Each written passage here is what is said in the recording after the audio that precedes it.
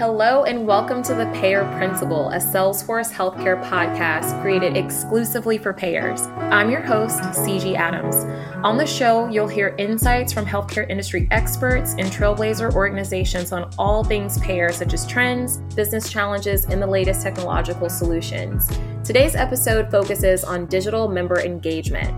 I'm joined by Kevin Riley, Senior Vice President and GM for Health and Life Sciences at Salesforce, who has over 25 years experience building solutions for healthcare companies.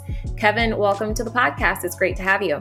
Oh, it's such a pleasure to be here. So we know that today's healthcare consumer is more digitally savvy than ever.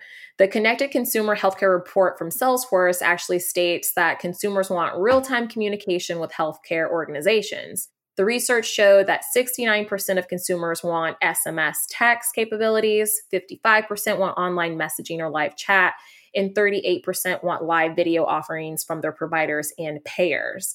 So, Kevin, what does this mean for engagement with members during COVID-19? So when you're talking digital, what you're implying is members can serve themselves. So some would say, let's look at it under the metric of the measurement, call deflection. But that's really antithetical to high customer service. Just because someone didn't pick up the phone and cost you time in solving their problem doesn't mean that they were well taken care of or served. So those types of measurements are quickly taking a backseat to more important measurements. And so when we think about engagement and digital interactions, we break it down using Clay Christensen's model. It's the job to be done. What's their capacity to understand how to solve it, and what's their propensity to take action against it? So if you can look at the member holistically and understand both their capacity for understanding, which implies then their propensity to solve, you can actually tailor the message back to them. Now, this becomes especially important during COVID-19 because you've got a mix of known and unknown jobs to be done. So perhaps someone calls you and they want to know more about what are my benefits and do they cover COVID-19 testing, or what happens if I get sick. So those types of aspects are pretty predetermined. And if you can put messaging in place in a digital portal or in a mobile app that can help people understand, and you're guesstimating that they're coming in for this information, which is a pretty probably good guess, then you're going to be safe.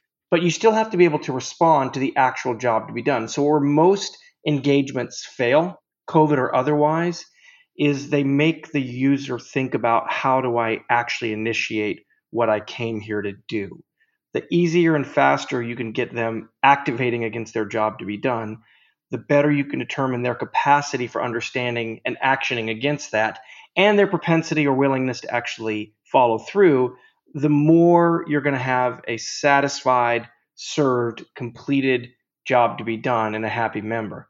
Rather than call deflection, it's really about, are you doing the triple aim? Are you giving somebody the proper service so as to produce the best outcome with implied highest levels of satisfaction? So really by having a keen understanding of that propensity versus a member's capacity, you're feeling that payers are setting themselves up to be able to achieve better member satisfaction, essentially. They are, and you know that they get paid for that. So if it's government-sponsored business, CAP surveys imply a happy member. Happy members mean you're actually getting higher reimbursement. And so fewer calls in because people can self-handle, happier members that will anecdotally refer you to other people, happy members that actually help fill out CAP's responses to make your measurements higher. All this means direct and indirect improvement in the revenue these plans produce. So there's a pretty self-serving reason for doing this. But if you go a little bit deeper, as we like to do, you've got to try to approach the member in a humanistic way, knowing that every member, regardless of the similarities we have in problems, we all have differences in our situational fluency. So my ability to handle one thing may be fantastic and very low on another thing. And it's hard for you to market segment or to classify my capacity/propensity when just having me click a digital interaction. If you launch the interaction from the job to be done, you are positioning yourself into a moment of context, right? You're here, CG, to do this thing. I've helped you initiate this thing. Now, I've created the context for you to learn and activate and act against it. And if I solve that problem, I'm now in a position of trust. So I've taken a moment of context and I've turned that into a position of trust. And human nature tells us, as well as market research and science, that if you fulfill somebody's obligation put upon you and you create that moment of trust, you are now in an advantageous position to actually get something from them. And that's really the key to what you're trying to do with digital interaction. And this is the key to establishing a long-term trust and loyalty equation and a very well adjusted member. And what do I mean by that? I mean a member whose risk is codified, who is approaching with gravity and seriousness and at least competency to solving their health profile. And this creates the ideal type of member for a health plan. You don't just want people who don't ever get sick. You want people who understand and are willing to act against known information. So using the opportunity to solve a problem, to help them realize more about their unknown information and then take action against it, to me is the highest order of digital engagement. And that's what we're trying to solve for every time we create any sort of guided interaction. Well, you've made so many salient points there, going back to the fact of understanding what exactly is the job to be done, succeeding at that with a member, and then getting the opportunity to find other jobs to be done and demonstrate your capacity to understand the member to meet their needs, and establishing that level of trust that in the long run, you're hoping will convert as a payer into long-term loyalty and retention. So now that we kind of have this understanding of what digital engagement means and how critical it is when we think about member outcomes, I want to go back to your mention about making it easy for members to access information and resources digitally. Often for members, this occurs from their health plan's digital portal. The Connected Consumer Report from Salesforce states that 82% of consumers say it's important for their healthcare companies to offer personalized web portals. Yep. So how can payers empower members to take their health into their own hands digitally, especially when it comes to web portals and self-service? The irony of that Salesforce report is you've got this dichotomy of the member basically saying, health plan, this is really important to me. You should do this. But yet there's such low uptake on the actual digital portals. And so is it a branding awareness thing? Do they not have the link? I don't think that's the case. If 82% of the member populace says you need to do this, it's not because they're not aware of it. It's because it's not easy for them to do that. And I think that's what's implied. If you're not making it easy, you're not getting the actions you want. Now, I once had a designer. This is really, I think, evidentiary, anecdotal story to help everybody understand that nobody gets it right their first time around. And we had created these interfaces that really showed all the core information that a contact center representative, so the person on the other end of that digital self-service action when somebody actually calls in, they had this amazing portal with access to everything at their fingertips. And we were so proud of it because it was, chock full of nuts. It had absolutely everything from A to Z inside of this interface. It was really actionable and you could click on everything you wanted to do. And one of our top humanistic designers said, wow, I would hate to work at that company. And I thought, well, what an odd thing to say. Why would you say that? And they said, because frankly, just doing that job seems like it would be impossible. Having to know all these places to click and all these things to do, it seems like you're setting up the contact center rep for failure.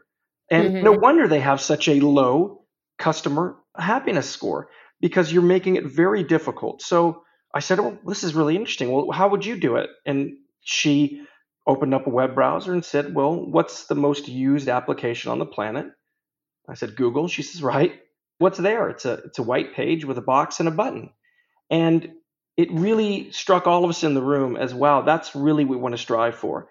We want to have a minimalistic interface with the capability to say, what do you want to do today? And not return records so that you have to go figure out what you want to do, but return actions. You tell me a little bit of information and I will return to you a bunch of actions you can take. And if you click one of those actions, well, now we're moving forward. And that's what I mean, CG. That's how you make it easy. You make it Google-like, in essence, that I know that here's this interface. I can type something into it. I could type in the word pay, and it might return back a bunch of things. Do you want to make a payment, Kevin? Do you want to sign up for e-billing? Do you want to see your last 4 payments, or do you want to have an inquiry against one of those payments? All the actions I could do could be presented relevantly right there. Once I select, now you can paint the screen to be indicative of the context of the job to be done you're currently involved in. And when that's completed, you can paint the screen again to apply all those opportunistic and contextual next best jobs to be done. So you've listed out a lot of great points around how to basically make web portals easier for members to navigate, including leveraging next best actions, Right. Making the text or the search function really simple. What other ways are you seeing payers maybe struggle to simplify their web portals, and what could they be doing more, even if we think about personalization and making it something that entices members to be more apt to want to actually log on and use those portals? One thing is, don't reinvent the interface. Don't try to make it look unique. Make it follow the visual patterns that people are already used to. As a health plan, you don't set the digital standard. You're not the de facto way that people operate. Amazon is, right? And even Amazon, to a degree, can be very complex and overwhelming. And I certainly wouldn't want to receive my health care with 10,000 different choices with member ratings against it. I want easy, Exactly. right? So I want to have an opportunity as a health plan to benefit from the design patterns that people are used to using already. I want to have a minimalistic approach. I want to not return records, I want to return actions. And I complete an action, I want to give somebody the next best action. Kevin, we'd be remiss to discuss digital engagement without talking about AI. How does AI facilitate deeper digital engagement, in your opinion? Now, what you'll often hear health plans say is, well, shouldn't we jump right to artificial intelligence? And I say, well, that's great, but you're still struggling with usability. And if you haven't surpassed that hurdle that's created where 82% of your member population says you really need to drive more information in a digital format, they're not asking for artificial intelligence yet. What they're asking for is simplicity so that they can actually drive to the action, the job to be done very quickly. Now, having said that, where artificial intelligence is essential is that by doing these earlier steps that we talked about, you're actually also recording content about the individual. So you can see by the way they click, their click patterns and where they came in from, and other information that you can gather and glean as they click through the portal. You can build up additional content about them. So you combine that content you already have, their demographic profile and their claims information. You combine the content you receive from these digital interactions, like what is my job to be done and how do I follow through with that job to be done, and how do I counter whatever you present to me, what am I actually clicking on next? Well, now you're deriving content. And AI is an intent engine. It can't tell you what's implied unless you give it sufficient amount of information. But if you do give it sufficient amount of information, this is where propensity comes in. It's really hard to determine, CG, what your propensity to do something is. Even if I make it easy for you to do the job to be done, to complete the action in a truly digital, 100% digital, straight through processing manner, I don't have a lot of information about your propensity to act on it. This is where, when a health plan is ready, artificial intelligence becomes absolutely essential, because you can combine the action of the job to be done with the content you've gathered and augmented through your own legacy systems to drive that information into something like Salesforce Einstein to say, okay, not only here's what you should do next, but here's the propensity for the person to act on it. That's where artificial intelligence will separate good health plans from absolutely phenomenal ones, because it will be so tuned into what the actual individual is able to do, not just what they should do, but what they're able to do. It really makes the difference. And that's where you're going to get uptake. So, job to be done easy is step one. And then you jump to the content to intent artificial intelligence for step two. This will drive contextually based next best actions and give you the intelligently placed next best action with a high propensity to take action. This is how you make healthier populations through a digital means. Well, that's such a great breakdown, Kevin. And I think you really hone in on the fact that AI really has the ability to help members lead healthier lives. And whether that's allowing payers to collect more information about their members so they can have a deeper understanding of them, their needs, their pain points, and how to better service them, or it's surfacing up those intelligent recommendations proactively based on what now I, as a health plan, know about a member based on the data that I've collected about their health. AI really has the potential to influence positive, I would say, member and business outcomes. Absolutely. So while we're thinking about that, what about care management? What does it look like to actually educate members digitally and entice them to act and basically engage and better manage their care from a care coordination or care management perspective? This is a perfect question because it's at the heart of transformational change at the individual member level. When aggregated, it becomes transformational change for the member population, which aggregated again becomes transformational change for the entire society at large. And you're talking about one of the most interesting concepts. Everybody on earth is affected by their health, and very, very few of us actually have what I would call situational fluency to do something about it. That's that rare thing that we've got a dependency on being healthy, but we don't really truly know what to do. And so there's just not enough doctors or access to care to make this viable and affordable. How do you then digitize it? Well, if you look at the history of how health plans have first digitized it, it's been the health risk assessment. And that's met with very mixed results. Initially, I thought they were quite good because historically speaking, members had very, very little information outside of their explanation of benefits. They didn't ever think about their health holistically, only transactionally. I went to see my doctor for this thing.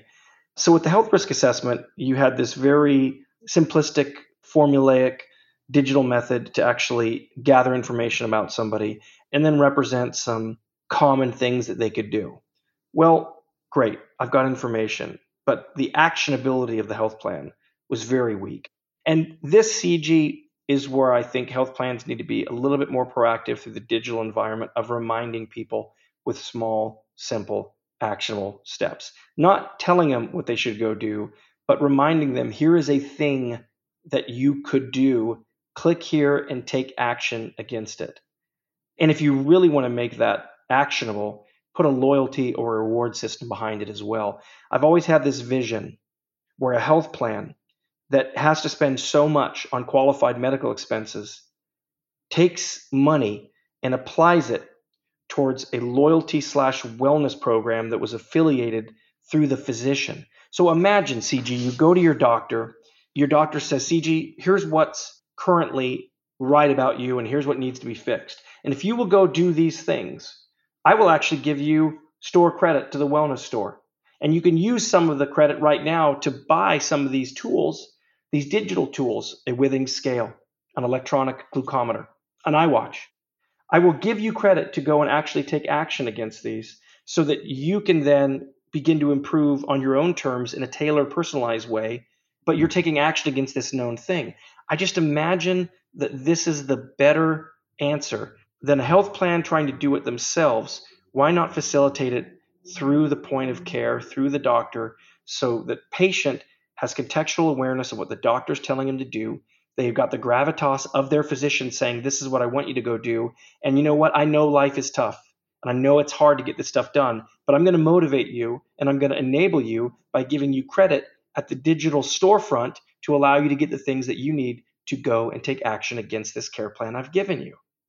Well, I think that's kind of the reason that wellness programs we're seeing today, right, are largely successful with the way that their incentivizing structure works to encourage members, right, to exhibit healthier behaviors. But they work, those wellness programs have hit onto something, and they work for a certain populace. It is my anecdotal belief that's actually backed up by a lot of conversations with a lot of providers and health plans too, that If you did this through the provider, you would have much more action. There's an importance that's implied when the provider says it. My wife tells me I need to work out more and exercise. I take it to heart. My doctor says, Kevin, you've got to get more exercise. Starting Monday, I start a new program. And that's the usual modus operandi. And so if you can take that highest, most valuable care engagement, which is your communication one-to-one with your care provider, and you can couple it with a completely aware digital transformation program tailored to the individual that comes with a loyalty and reward mechanism to impact higher outcomes and results, well, I think you've got the better mousetrap right there. And so that's what we're striving for, to create the capability set for health plans to be able to do that, and do that through the point of care and that really trusted source, the provider. So Kevin, what happens if a payer doesn't necessarily get digital engagement right? What are the advantages essentially for them to getting it done correctly? And what do they stand to gain by doing the job to be done well that you referenced earlier? Great question. I think proof's in the pudding. So one, if you get it right digitally, you get paid higher. 5-star quality ratings achieve much higher payment optimization.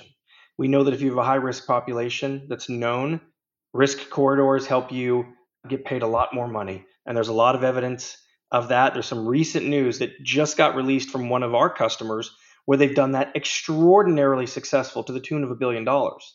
And so health plans, serious money. Health plans can make 10 to 15% additional revenue on their current member population by having higher member satisfaction, higher codified risk profiles of their patients or their members, and having those members actually enact in a actionable plan, a care plan.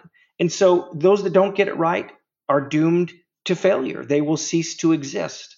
If you aren't digitally engaging, if you're not serious about this, then you can assume you're going to get lower ratings. You're going to assume that others are going to be able to market more often. They're going to be able to market better because they've got higher quality ratings.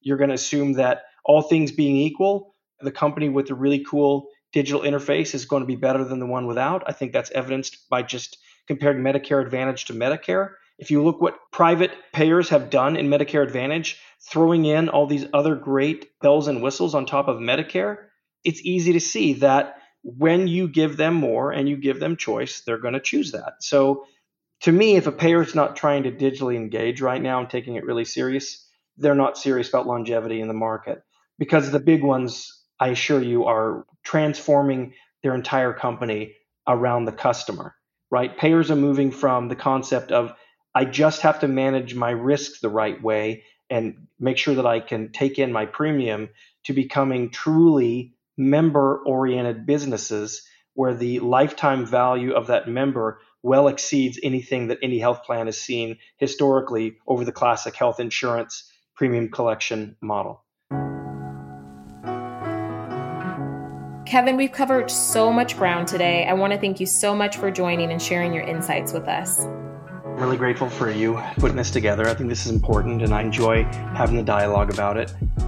Listeners, if you want to learn more about our payer solutions and how you can digitize the member experience, visit salesforce.com/healthcare. I'm your host, CG Adams. Thank you for listening.